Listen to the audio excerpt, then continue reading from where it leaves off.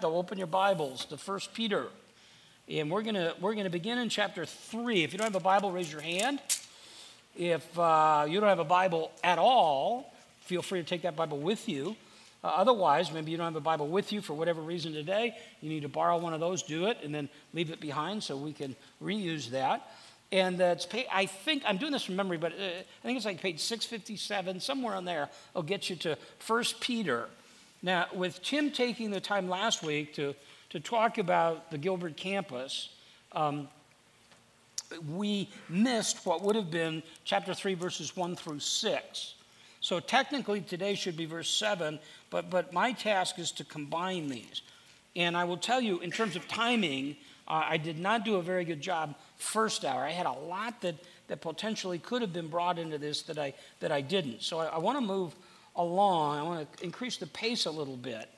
Let's read this passage and make some observations maybe as we go or when we're done, and then just kind of get into it. So 1 Peter chapter 3, verse 1, in the same way you wives be submissive to your own husbands, so that even if any of them are disobedient to the word, they may be won without a word by the behavior of their wives, as they observe your chaste and respectful behavior. Your adornment must not be merely, and you'll notice that's in italics. That means that word was not in the translation literally, but was added by the translator. But not merely your external braiding of the hair and wearing of gold and jewelry and putting on dresses, but let it be the hidden person of the heart with the imperishable quality of a gentle and quiet spirit, which is precious in the sight of the Lord. For in this way, in former times, the holy women also, who hoped in God, used to adorn themselves, being submissive to their own husbands, just as Sarah obeyed Abraham, calling him Lord, and you have become her children if you do what is right without being frightened by any fear. Verse 7. So there's six verses that are devoted here to the wife. One to the husband. Shouldn't take anything or read anything into that. He's just simply making a point here. And you husbands, in the same way, live with your wives in an understanding way, as someone weaker, since she is a woman, and show her honor as a fellow heir of the grace of life, so that your prayers will not be hindered. Now, just in a quick read-through, you would immediately think that this is one of those Sundays where we talk about marriage and husbands, wives submit, husbands love. And there may be some of that, and clearly we can pull some principles out of it, but I think in the larger context, he's not trying to give us a bunch of instruction about marriage. As I said, we'll talk about it. But he's really focusing on something that began back in chapter 2, verse 11. And I taught that, 3-4 weeks ago. He said, "Beloved, I urge you as aliens and strangers to abstain from fleshly desires which wage war against your soul." So he said, I don't want you to live naturally. I want you to live supernaturally. Keep your behavior excellent among the Gentiles, so that in the thing in which they slander you as evildoers, they may, because of your good deeds, as they observe them, glorify God in the day of visitation. So we see now, after that, him illustrate this, Peter illustrated it, through government and citizens, through slave and master, workplace, and through family. But the greater context here is the call for those of us who have come to Christ in repentance and faith to live in a way that astounds the people around you. I have this convergence today of this passage of Matthew chapter 5, verse 16, which we quote often. It's Jesus in the Sermon on the Mount, and he's saying, see if you don't see the similarity here, let your light shine before men in such a way that they may see your good works. That's exactly what he's saying. And glorify your fathers in heaven. I add to that a series that I'm doing right now in Priority Living. It's called How to Stay Straight in a Crooked World. And the crooked world we're talking about is not so much a moral issue as much as a society where things that were taboo 30 years ago and they were on the fringes 15 years ago are mainstream today and will be almost passé, blasé, in another 15 or 30 years. How do I find my compass? So we begin by talking about the Word of God as our final authority. And we want to learn that Word and make decisions according to that Word. And then there's this moment in this series about week 5 where we pivot a little bit. And we make this point. You know it. Our faith is a deeply personal matter, but it's not a private matter. It's not something that we relegate to Sunday on this campus, or maybe all day Sunday is a church day, and at night with the kids before bed. But in terms of work and the other things, it has no place there. And I would argue, no. Everything that you do is driven by the fact that you have this personal relationship with Christ. So it affects everything. That's exactly what Peter is saying. And he's saying it affects us in the most difficult circumstances. It affects your relationship with the government. And so he says, in verse 13, submit yourself for the Lord's sake to every human institution. King is one who has authority, governors. Why? Verse 15, such is the will of God, that by doing so you may silence the ignorance of the foolish man. He said, you're not submitting to them because it's great government, it's Nero. You're not submitting to them because they're doing everything right. And in fact, they're supportive of you. They're not. They're persecuting you. They mock you. They belittle you. But you submit to them, and he's saying there's something about this that it may silence them. Same thing is true. He gives us really 4 illustrations here. He says the same thing is true with servants. Verse 18, servants, be submissive to your masters with all respect, not only to those who are good and gentle, but also to those who are unreasonable. He says, you submit to him. Now, I don't want you to pull this card where you're going, I'll submit to him because he's really good, but you don't know my master. So you can almost use that phrase in any of these illustrations. You don't know my government. Submit to my husband, you don't know this guy. Love my wife, you don't know this witch. Okay? Well, he's saying that's not the issue. The issue isn't them. The issue is you. So he says this over and over and over again. He said, this is the picture here. This issue of submission is critical in all of these areas. And he seems to follow this pattern. He gives you a command, submit to every institution, verse 15. Why? Well, there's the motive. You may silence them. Verse 18, submit to them. Why? Well, you may find favor in them. Verse 19, for the sake of the conscience toward God. A person bears up under the sorrows when he suffers unjustly. Verse 1 of chapter 3, wives, submit to your husbands, to your own husbands. Why?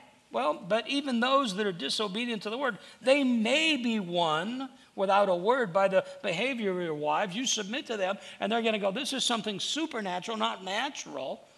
And that may be the instrument God uses to soften their hearts. And again, you talk about counterculture, the same is here. He says, husbands, live with your wives in an understanding way, as somebody who's a weaker vessel. And the motive here is so your prayers will not be hindered. So he said, this is the situation. Well, tucked in the middle of this is him telling us a little bit of an example. Tim talked about it 2 weeks ago. Verse 21 through the end of chapter 2. So it's chapter 2, verse 21 through chapter 2, verse 25. He said, for you have been called for this purpose. So this is part of the purpose that God saved you. And since Christ also suffered for you, leaving for you an example for you to follow in his footsteps. He said, I want you to suffer, and Christ is your example. The idea there is literally to trace. So I remember as a young kid, we would take a picture and put another piece of paper over it, thinner piece, and you would trace the outline. That's the idea here, or the word example. And you're following in his steps. I was about 12 years old, and we had one of these snowstorms that we would get, maybe 1 or 2 every year that were really bad. This was a blizzard. You went to bed, as a kid, you went to bed knowing that there was a good shot. What? No school. Boy, that's the one time you've participated in 22 years. Right there. Everybody, even as an adult, you still feel it. It was no school. And I remember getting up the next day and turning on the radio, and they said, all of the schools are closed. There's none of them that are all closed. And so I thought, this is perfect. And my dad came in and he said, listen, you and I are going to go to Mass. And I said, there's no, My dad wasn't into dialogue or due process. He wasn't into either. And so all right. So I'm going down. We walk. We can't drive. So we walk a couple of blocks. We get to Locust, which is a busy street. It would be like a Elliott with more traffic. And nothing. There's nothing out there. There's nothing. There hasn't been anything down there. And I'm walking. My dad and I are walking, and all of a sudden I realize this is stupid. And the snow's deep, and I moved behind him, and all I did was literally put my feet in the very place that he had been. That's what this in his steps. That's literally what it means. It means literally footprints or tracks. I want you, he says, to be like Christ. He's the example. He committed no sin, nor was any deceit found in him. And while he was being reviled, verse 23, he didn't revile in return. And while suffering, he uttered no threats, but he kept entrusting himself to him who judges righteously. He said this was the pattern, and never was there a greater injustice in the history of mankind than the way Jesus was treated. He was perfect. He didn't revile. Isaiah 53:7, he was oppressed and he was afflicted, yet he didn't open his mouth, like a lamb being led to slaughter, and like sheep that are silenced before the shears. So he did not open his mouth. He didn't revile. It's the idea of abusive language, to pile abusive language on somebody. In fact, while he was suffering, he didn't threaten them. He threatened them. He didn't say, boy, we'll get this back. We'll make this even. Just the opposite. He said, Father, forgive him. And he kept, there's a great phrase. He kept, verse 23, entrusting himself to him who judges. The idea of entrusting is to commit or to hand over. And the tense would indicate it's a repeated past action. We see this in Jesus' life. Jesus was always handing himself over to the Father. Luke 23, verse 46, Father, into your hands I commit my spirit. He's entrusting everything into his hands. All that he is, all of the circumstances, all of life, all the situations. It's for us to say, God, we're going to take everything that we have and we're going to understand and entrust you with it, because you are a better judge than we are. We're going to trust that what you've called us to do is to do the right thing, and then we're going to trust you for the outcome and the results. And in reality, all we're doing is entrusting what is his back to him. You know that, right? So, and the language already betrays me, because I say when I reach into my pocket, I'm going to undo it, when I reach into my pocket, so here is my money, more importantly, my credit card, but here's my money, my credit card, and the card that gets me in the building. This is my wallet. That's not very impressive, is it? I used to use rubber bands, but they kept breaking, so I went to these. Okay? So we come back to this over again and say, this is a life-changing principle. Is that when I can understand that this is not my money, but God's money, it changes my complete relationship with it. I'm not an owner, I'm a steward, I'm a master. So when Tim talked last week about the church and the future and the issues that we want to keep in front of you and that are on this card, the essential elements that go before the church, God's word and prayer and intentional evangelism and biblical community and serving the church and generosity, all of a sudden what we understand is when we get to generosity, it's all of life, is to say, God, you own all of this. Money is part of it. So as we talk about giving, or we talk about a building, and we talk about raising money, I mean, those are always potentially difficult circumstances, but what I need to understand is all of that is a theological issue. Sandy and I are having the conversations right now.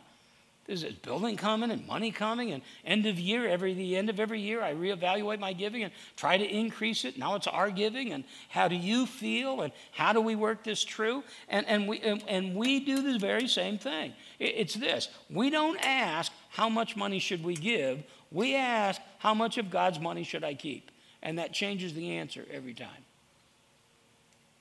And that's what he's saying here. He's saying, I entrust it all. God, this is yours. I'm going to do what I think is right. Here's my life. I'm going to invest it the way I think is right. And my kids. So when Susan and I were raising the girls, our philosophy was this, is we wanted to make them independent of us and dependent upon God. That fleshed itself out a whole variety of ways. So there's all sorts of theories, and there's something that's called raising kids God's way. And I always had a bit, although there was a lot of really good stuff in there, I always had a bit of an issue with the arrogance of it that says, boy, we know God's singular way to do it, and this is the only way. I come up with a better name. So here's what we did. And I stood right here with both of them. Ultimately, because we raised them, and all the way along, we said from the very beginning, you're not, here you go, you're God's kids, not our kids. And someday we're going to be held accountable, judge, for how we stewarded your life. And we don't want you just to do stuff to make us happy, though we'd love to be happy. We want you to please God and to understand He's the authority in your life. Because we're not always going to be there. You're going to be in different circumstances. You'll be adult women living in the world, living on your own. Or you'll be married, which is going to change that context even more. And you need to understand the whole nuance of that. And some of it's not so nuanced. And so I said to both girls, ultimately in the ceremony, I've said to this point, I'm the man in your life, and I'm the authority figure in your life. But now it's not me, it's Tim, it's Tyler. And if they say something and I say something, unless it's a moral issue and he's asking you to disobey, then he's right for you, not me. And you submitting to him is more important than obeying me. It's a new relationship. So he said, I'm just and how do you do that? Because sometimes that's a scary thing to do, to entrust everything into it. I felt so bad for Sandy. We got married. We've been married like 25 weeks now, about almost 6 months. And I felt so bad for her when I was so sick in August. Literally, I'm laying in bed. We're at Cannon Beach in this beautiful spot, and I'm feeling so sorry for him. And it was a time when I even started to say, you didn't sign up for this. Well, she did. She's the one who said, for better or worse, rich or poor, sickness and health. She didn't know it was going to come in 10 weeks. Okay? But it's a scary thing. It's a scary thing, wife, to submit to a husband, not submit him, to submit to a husband. It's a scary thing for a husband to love your wife. Live with her in an understanding, nurturing, cherishing word. It's scary to submit to a master, a boss. Scary to submit to a government. But he said, don't worry about that.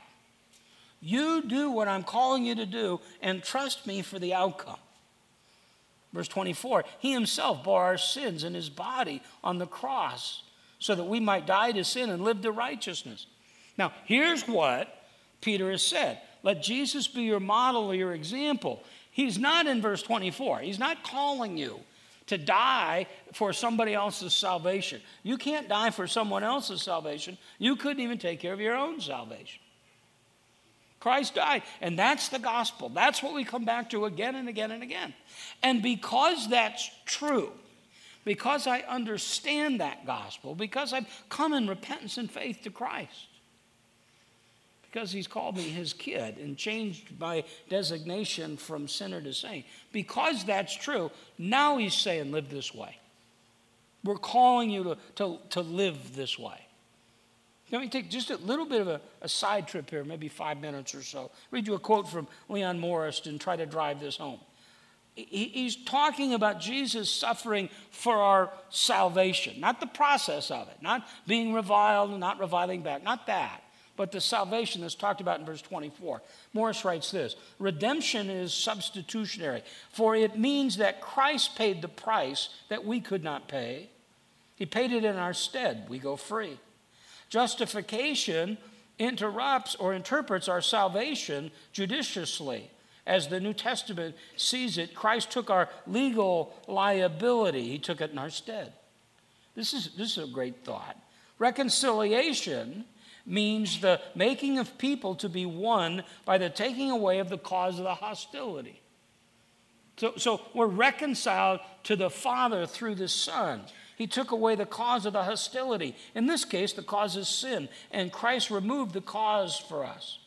We couldn't deal with sin. He could and did. And did it in such a way that it was reckoned to us. Propitiation points to us to the removal of the divine wrath. And Christ has done this by bearing the wrath for us. It was our sin which drew it down, and it was He who bore it. Was there a price to be paid? He paid it. Was there a victory to be won? He won it. Was there a penalty to be borne? He bore it. Was there a judgment to be faced? He faced it. And Morse continues. To put it bluntly and plainly, if Christ is not my substitute, I still occupy the place of a condemned sinner. For my sins and my guilt are not transferred to him. If he did not take them upon himself, then surely they will remain with me. If he did not deal with sins, I must face their consequence. If my penalty was not borne by him, it still hangs over me. So he's making the point, verse 24, that Christ died in our place. That's what a Christian is. Is a man, woman, student, boy, girl, who comes to the realization that they're a sinner. Their sin has separated them from God, and there's nothing they can do to make it right. All of those things that Morris talks about. There is a wrath to be borne and a penalty to be paid and a judgment to be faced. And Christ did it. Any effort we make is insufficient. But Christ made it. Christ died. He died in your place. Now, that aside, just if we hit the pause button right there, that aside should produce a great sense of gratitude, satisfaction, joy in your life. There should be a desire to respond to that as I begin to contemplate it. And as that gets bigger and bigger and bigger in my mind, I begin to see my sin, and I see the situation I was in, and I was rescued and I was delivered, and I understand that. He says, for you are continually straying like sheep, but now you've returned to the shepherd and to the guardian of your soul. That's what you used to be. You used to be like sheep. Isaiah 53, all of us are like sheep, have gone astray. Each of us has turned to his own way. But the Lord has caused the iniquity of all of us to fall on him. He died in your place. But now you've returned. The idea there is the idea of repentance. And he's the shepherd. He's the perfect shepherd. He's the guardian. He's the one who oversees, and he's the one who cares for you. My friend, Larry Wright, had a distinct phobia, Let's not play around with it, let's get rid of it. For the way that generally we use the 23rd Psalm. It drove Larry crazy that he would go to funerals and they would talk about the 23rd Psalm. And he would say, but this is a psalm about living and not a psalm about dying. And finally it reached this point one day. There were actually two things, I guess, that one of them was Sue was invited to speak at a women's conference, and she said, obviously I'd be happy to do it. And they called and they said, what's the topic? We want to build a theme around it. And she said, well, I'm going to talk about the 23rd Psalm. And the person on the phone said, well, nobody died. Okay. Larry was at a funeral finally, and it was a kind of a country western general, ridden hard, yeah. And the 23rd Psalm was there. And he said, that's it. And finally he decided to teach the 23rd Psalm. I want to read it to you from the perspective. First of all, I'm going to read it from the Message, so it's a paraphrase.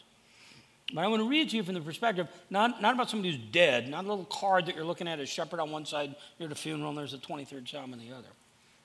What about you? Just the very beginning. The 23rd Psalm, verse 1. God is my shepherd, I don't need a thing.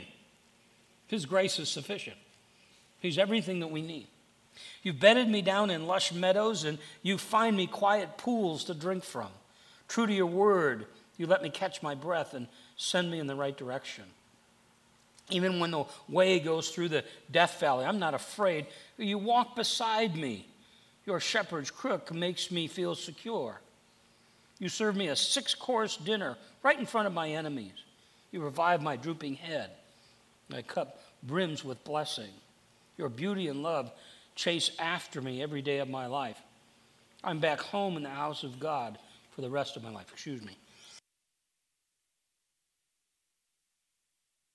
He's talking about suffering, and he's talking about suffering is not something that isn't going to take place in the world. It's going to take place in your world. And because you say Jesus is Lord, there's going to be different aspects to suffering that the average person isn't necessarily going to experience.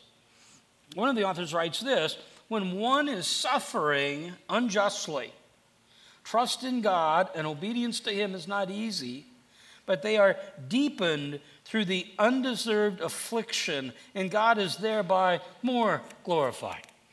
So you're in the midst of this incredible situation, and it's unjust and it's unfair. You're being mistreated. And he says, submit. Now, husband, wives, get about 20 minutes left.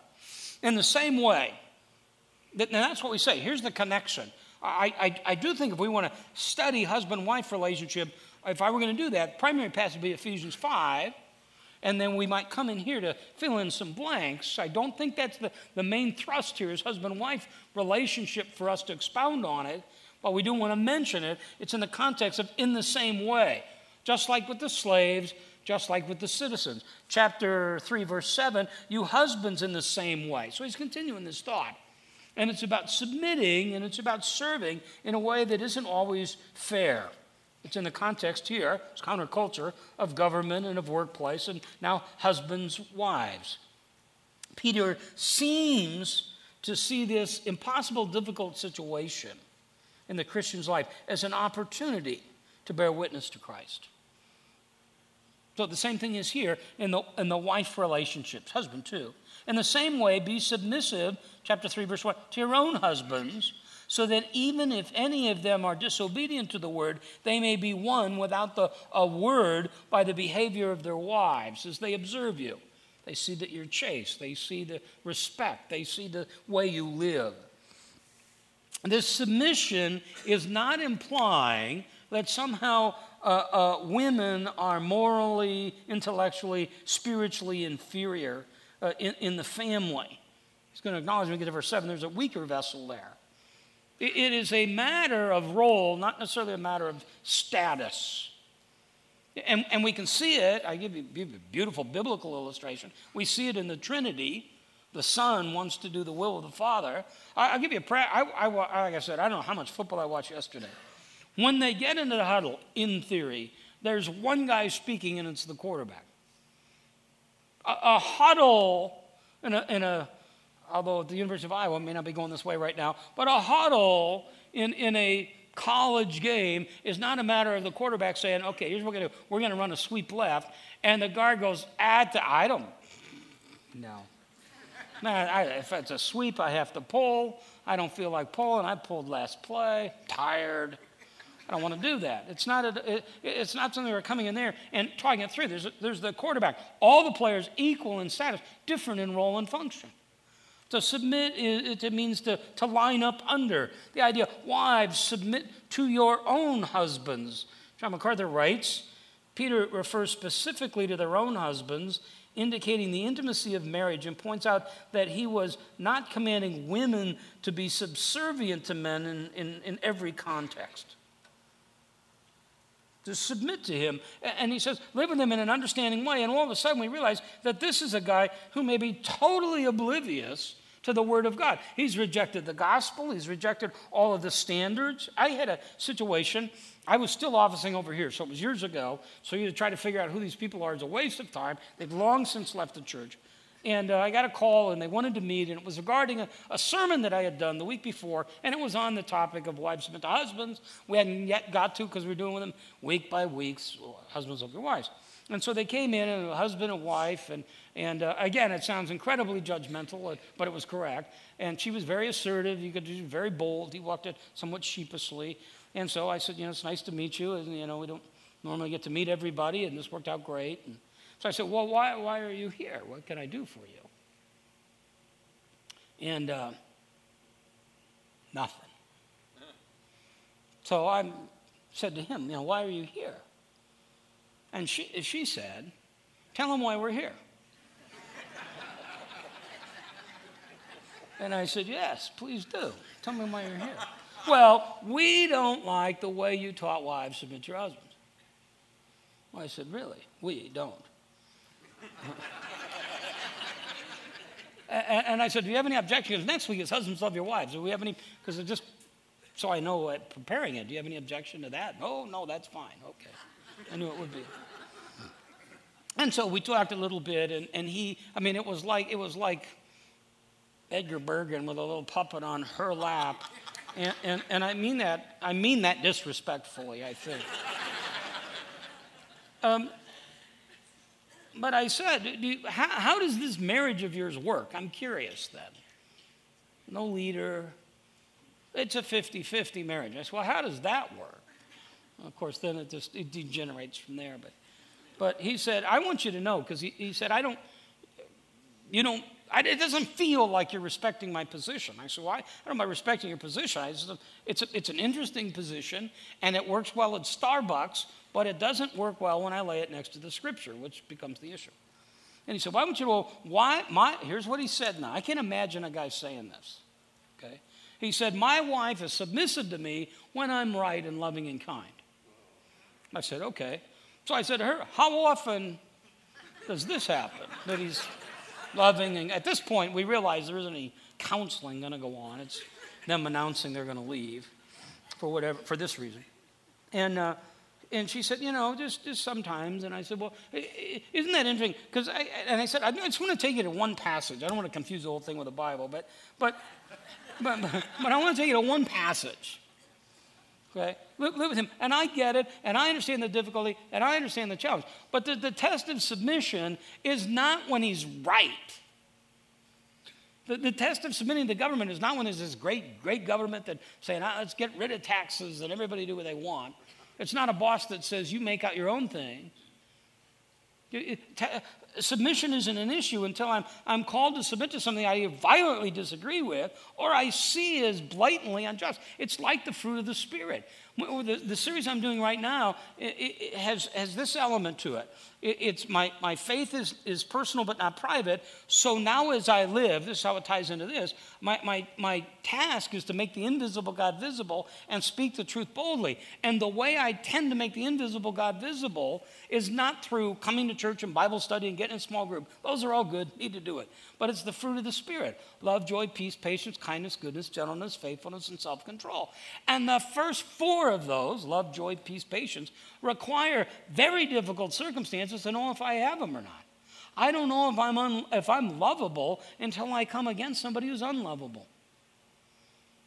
We're not talking about happiness. Any schmoo can be happy if the market's up, if everything's quiet at the house.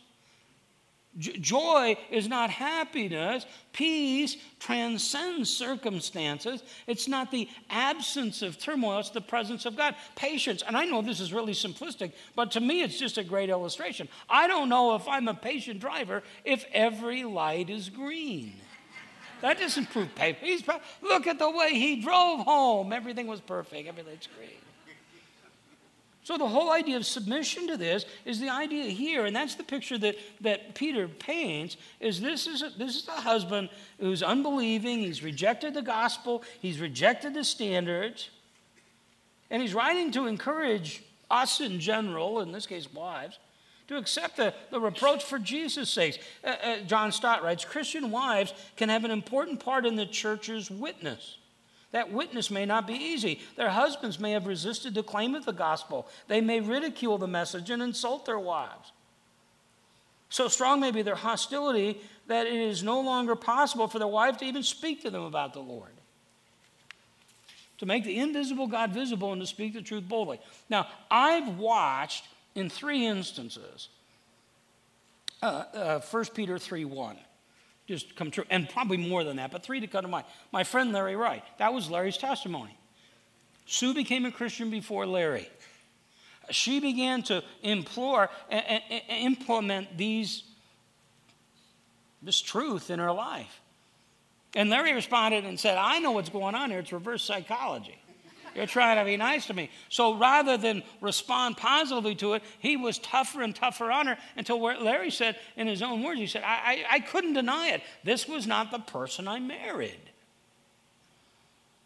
That was 1. 2, there was a lady that used to come to church here.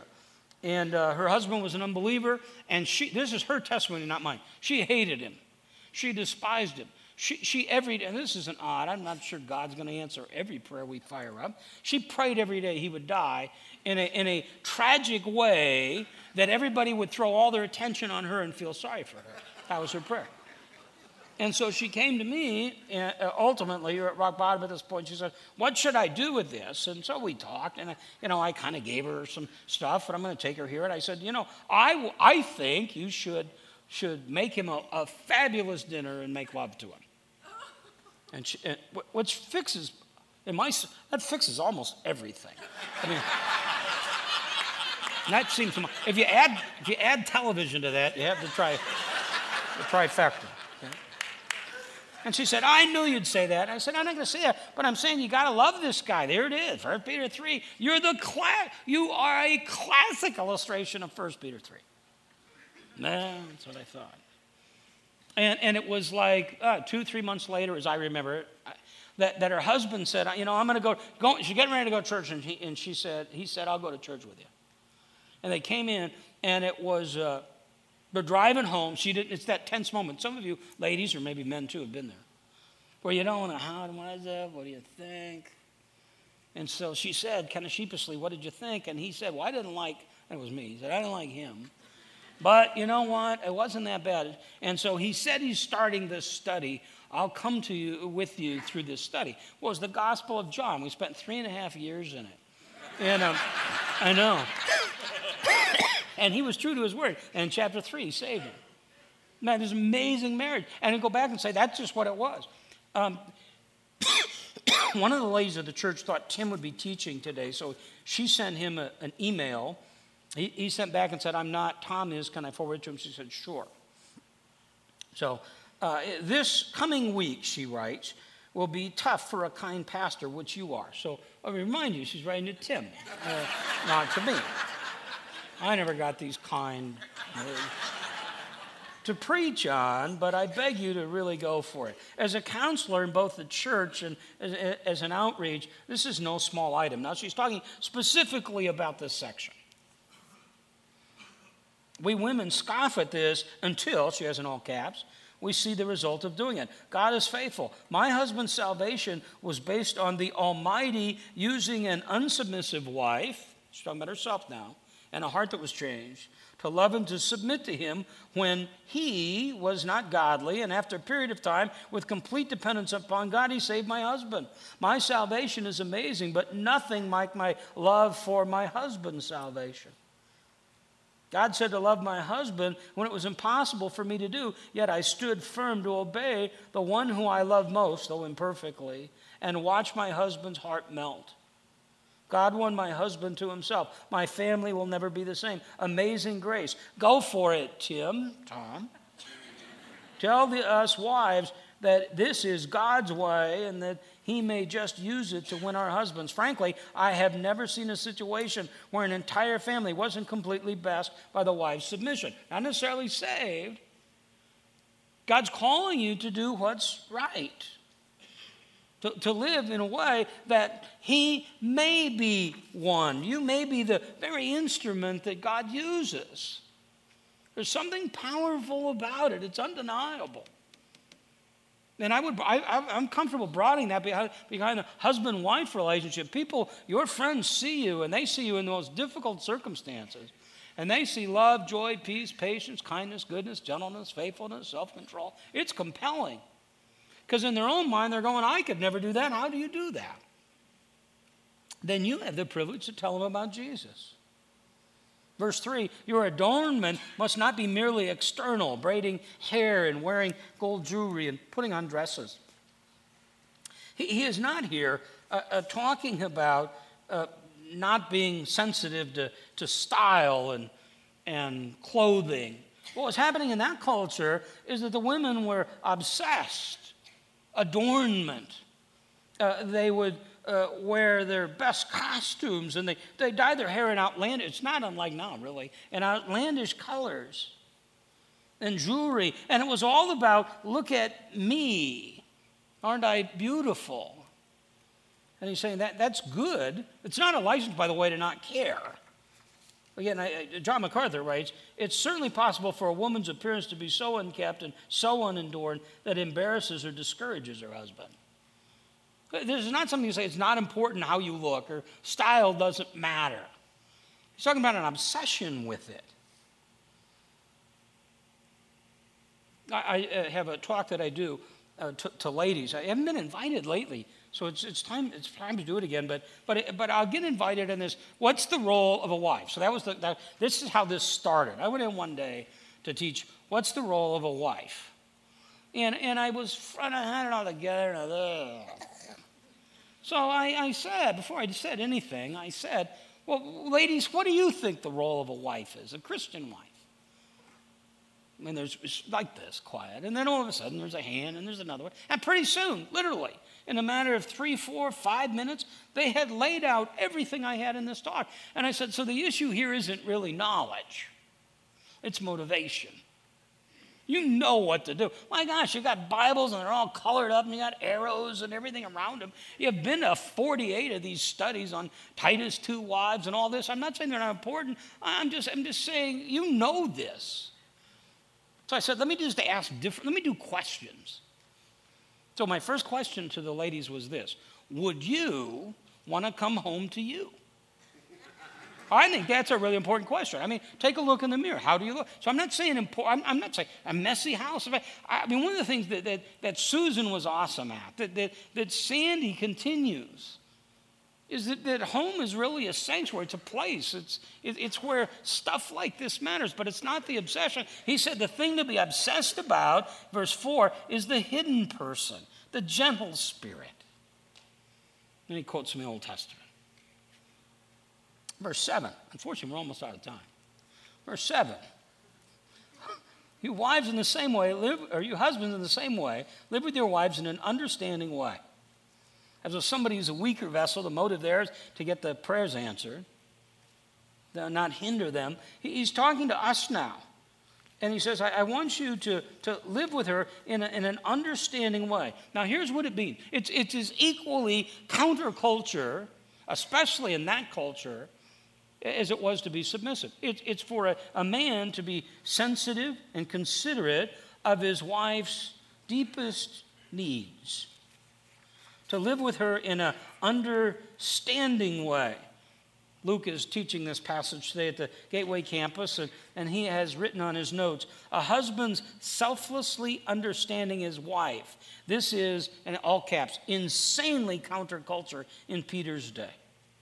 Here's what he's saying to us guys. We should be able to understand our wives' likes and dislikes, passions, dreams, hopes, fears, strengths, weaknesses, insecurities. It means you're going to have to ask her, because you're not going to get it, okay? I've been through enough of these ladies to know that you're in there and she'll say, I don't have to say it, he should know it. Okay, maybe he should, but he doesn't. Do you know it? No. And then you go from there. Now, he may be faking it. I don't know. But you have to ask. It's very interesting to me because I'm in this really odd, this is surfacing all sorts of stuff for me. Because I'm in this really odd situation because I have 32 years of marriage on one hand and 25 weeks on the other. And I feel very much like I understand all this, and then I feel like I'm figuring it out too. And so with Susan, you just, after 32 years, you kind of know. Sandy, I'm kind of trying to figure it out, and I have to ask, and you have to tell me. That's step one. Step two, I got to see it. I got to figure out what those are. And then step three, I've got to act on it, and I got to understand that verse 4, regardless of her response. Like the idea here is a weaker vessel, and not inferior. Mark Driscoll writes this. Think of it this way. Generally speaking, a wife is like a fine crystal glass. A man is like a thermos. One is not better than the other, but they're different. If you slam them together, the thermos wins almost every time. Men are taught, this is really insightful. Men are taught throughout their life, from sports to business. So that's what, yesterday I'm watching a game, a safety goes down, and the commentator said, watch him go for that. They're going to exploit that weakness in the secondary. Men are taught throughout life, from sports to business, to find a weakness and exploit it. But that kind of thinking, while fine in some areas of life, will destroy a wife, will destroy a marriage. It's for me to understand her. It's for me to say, these are her strengths, and I want to put her in that place that's her strength, and I want to protect against those weaknesses, that it's my call. And again, like I said, if we were going to study this completely, we'd be back in Ephesians 5, but it's my responsibility and privilege to protect her and cherish her and nurture her.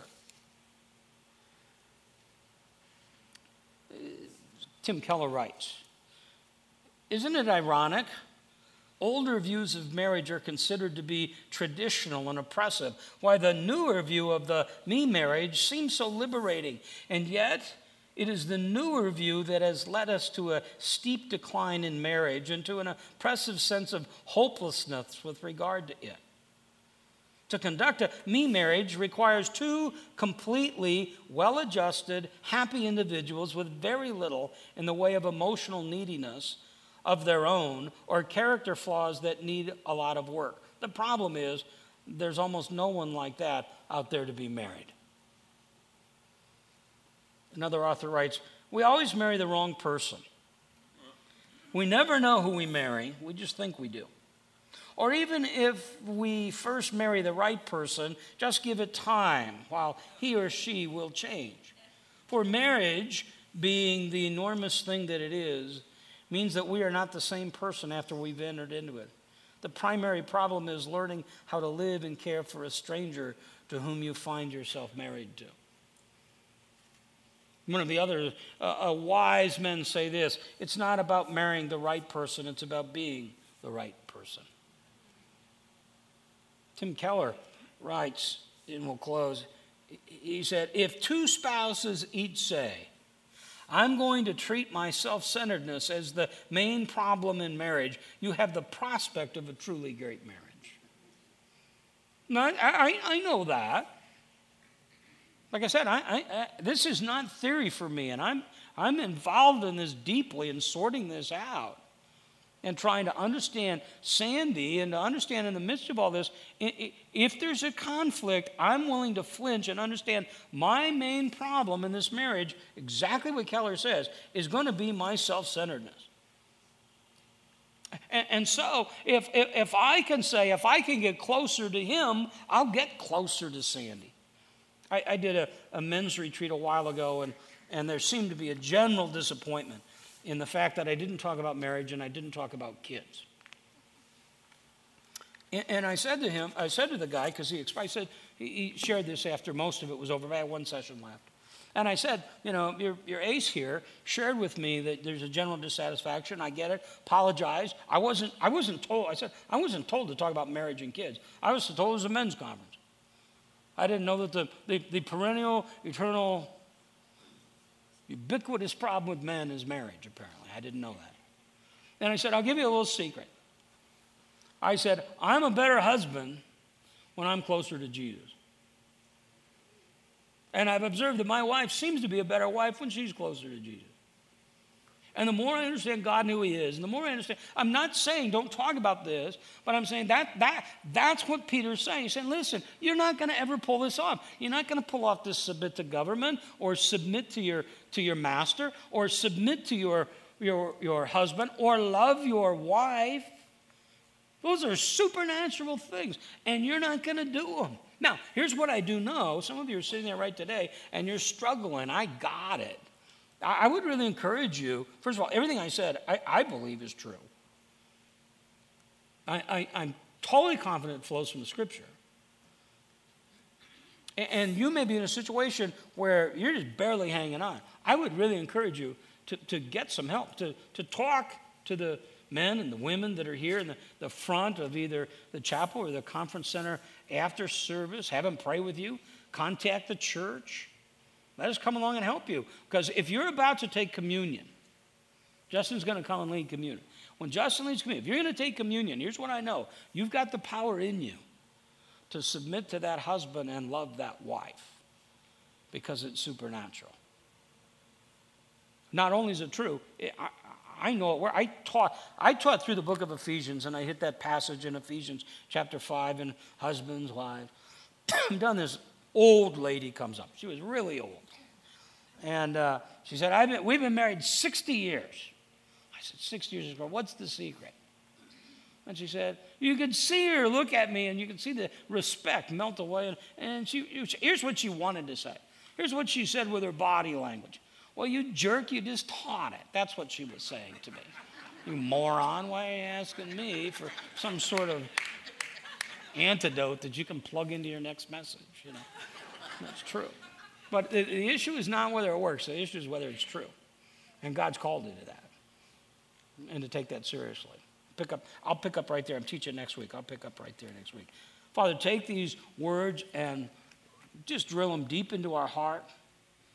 Let us love you in a way that is beyond anything we could have imagined, and let us fulfill the role you have for us, whether it's in government or society or the family. God, will you do the work in our life? Thank you for Jesus. We pray to you in his name. Amen.